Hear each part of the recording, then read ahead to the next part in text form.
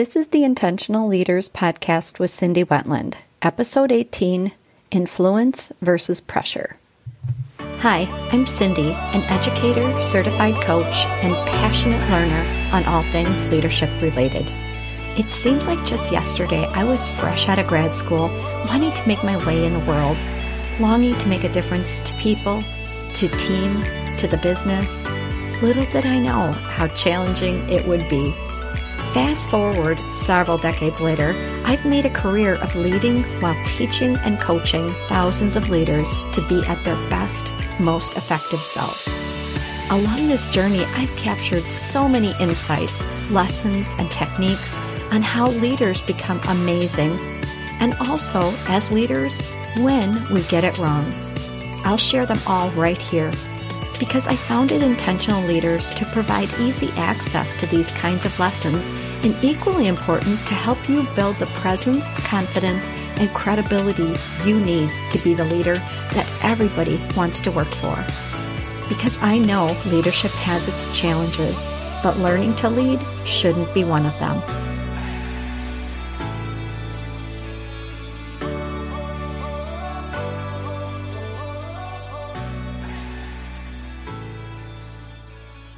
Think of all the times throughout the days and weeks that you try to influence other people. Successful leadership does require us to influence, because without it, how would you make your mark on the organization and your team? Influencing is about engaging others in your vision and helping to build a coalition of support for your ideas and your goals. And it is about understanding how to embrace your point of view and your power to make a difference in your team and business. When you think about influence and what it requires, so much of it is about confidence, courage, and a fair amount of finesse. Before we dive into influencing, consider a couple of the following questions. Who has influenced you in your life or career? And how did they do it? Was it effective? Why or why not? When I ask people that question, a lot of times our examples are positives. In fact, most times people share positive stories, because we do remember those who made a positive impact on us, who influenced us in a helpful or an inspiring way. And that's really awesome, because then we can really consider, what did they do and how did it work? And what can we replicate to be just as successful? But influence can be exerted as a form of pressure as well, and we can be manipulated, either knowingly or unknowingly. So just to be clear on how we're going to explore influence, let's briefly define some terms. And this is all from just dictionary.com, just the basics. But pressure means we force someone towards a particular end. Manipulate means we manage or influence skillfully, especially in an unfair manner. Now compare those two relative to influence and what influence means. Influence is the capacity or power of person or things to be a compelling force on or produce effects on the actions, behaviors, and opinions of others. We're a compelling force and we produce effects on others, not with unfairness and not by forcing it, but by being compelling. And I love that definition, because who doesn't want to be more compelling? This is about authenticity, and it is about using integrity to be influential. With that, there are so many different ways to influence, but I love the Center for Creative Leadership's model, because they boil all the different ideas down into three. And we're going to review those three ways to appeal. 1 is logic, 2 is an emotional appeal, and 3 is a collaborative one. As I talk about these 3 different approaches, consider what you use most frequently. Where is your comfort level? Because typically we all have one. So a logical appeal is using our head. Appealing to logic is just what it means. We're really tapping into the rational part, the intellectual elements of our position. And this does require that we have good thinking, and also that we use a really good approach to moving from one thought to the other. I do remember using this approach when I was back in the corporate world, when I was responsible for a large part of the training organization, and we were trying to influence the use of more online learning. And there was all kinds of statistics and data and research that we used about, the dollars per person, or the statistics on just-in-time training and the value of that. So a couple important things to remember if you want to be successful with using logic is you really do have to take a lot of time to gather the right facts and data. Also have a well-prepared plan to support your point of view. It helps to point out the advantages of ideas and also how you would manage risks, because those that are logical like to poke holes in your argument. So you really want to be ready with looking at things from a different point of view. Also, systematically comparing your benefits of your approach and being able to also talk about what happens if your approach isn't adopted. And then lastly is weaving in other information from other authorities just to enhance and give yourself more credibility.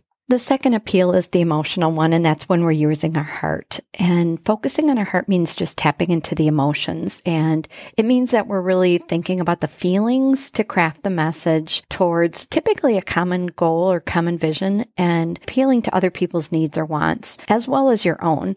I remember using this strategy also back in my corporate training days in working with my team to craft a vision for the future.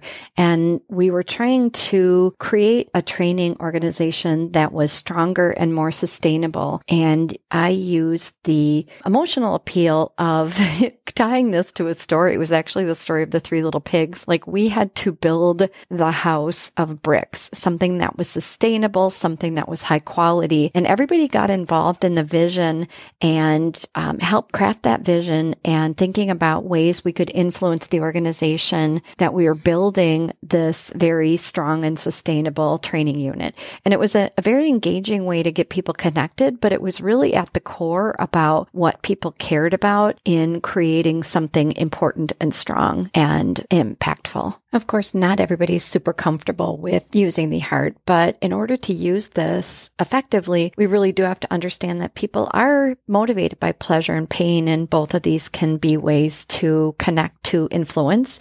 And then really getting at understanding the needs and values of others is important, as well as listening, painting a picture of your solution, and also trying to engage the senses in appealing can be helpful. Storytelling also can be really great, and just presenting ideas in a way that inspires and builds pride. So what we really want to get at here is enthusiasm, excitement, or even tapping into a little bit about fear. But we can also appeal to common values such as concern for customers or fairness or loyalty or honesty. Any of those are emotional appeals and can be very effective. And then lastly, there is the collaborative appeal, which is really about using cooperation. And that really does rely on the process of people working together to accomplish an important goal. This is founded on the premise that we value being asked for our opinions and we want to have a stake in our future. It does require, though, balance advocating for the things that you want, your own self-interest versus the interests of the group. So when you're getting people together, you pretty well better know what,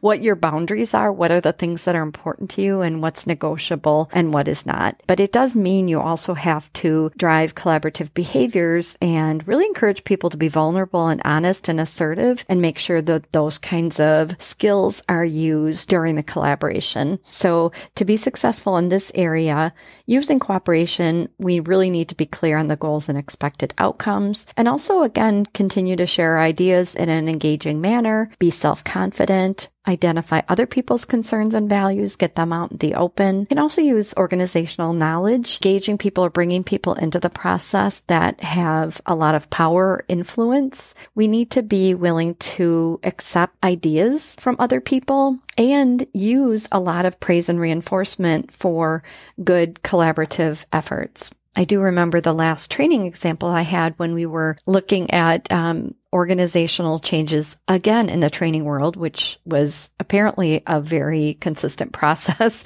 But I remember using this approach with the bigger organization when we were trying to bring all the different training areas together and have one common strategy. It was very much a collaborative effort that people from the centralized training unit and decentralized training resources all came together to craft a vision for the future. So that was great use of this particular strategy. So as you step back and reflect on the 3 ways to appeal: logical, emotional, and collaborative. We all probably tend to have a default model. I think I used to start a lot with logic, and then I got more familiar with using emotional appeals, but also being thoughtful about when to collaborate, when that was helpful, and when it wasn't going to be as helpful. So I think knowing when to use those 3 approaches and when not to is important to influencing most impactfully. At the core, influencing is both a long-term strategy and it involves having short-term plans. So the long-term considerations are: the tighter your connections are, the stronger your connections are,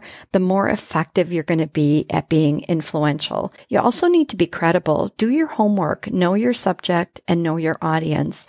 Always maintaining the highest level of integrity and transparency. Also, people tend to be influenced by those people that are likable. So demonstrating warmth and likability also goes a long way to establishing trust and rapport with others, and therefore being able to influence them. In the short term, if you're thinking about right now trying to influence a person or a situation, consider these couple ideas. One is use a planful approach. Really know what you want to accomplish. Also, why is it so important? And then uncover your challenges and how you're going to mitigate them. Know your stakeholders and their point of view, and then choose the most effective strategy to appeal to them.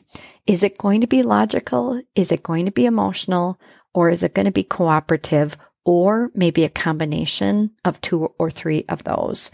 You really need to use excellent communication skills and also be thoughtful about if you get a no. I think that's also part of being influential, is accepting when you can't influence an outcome and knowing when to say uncle. I always wonder, what does that mean when we say uncle? But it means I think we need to stop. To tell you the truth, I wasn't really good at saying uncle a lot early in my career, and I've learned that lesson. Be graceful when it doesn't go your way, and step back and reflect on maybe why and how you can strengthen influencing the next time. This practice of influencing is one that's essential to us as leaders, because without it, we aren't going to be able to drive change or move people forward towards our vision or the goals that we need to accomplish. This is such a great area to continue to refine and be very deliberate about. Think about what you're trying to accomplish and how you want to accomplish it. The more time and energy you put into this, the stronger and more influential you will become. And because I love to insert quotes where appropriate, here's a great one by Stephen Covey. He said, "The real beginning of influence comes as others sense you are being influenced by them, when they feel understood by you, that you have listened deeply and sincerely, and that you are open." And isn't that a great way to think about influence? Hey, if you had a chance to check out the free resources on my website, if not, stroll out there sometime. Take a look. Conveniently labeled free resources. There are articles, downloads, little videos, all kinds of leadership resources waiting for you to come and explore.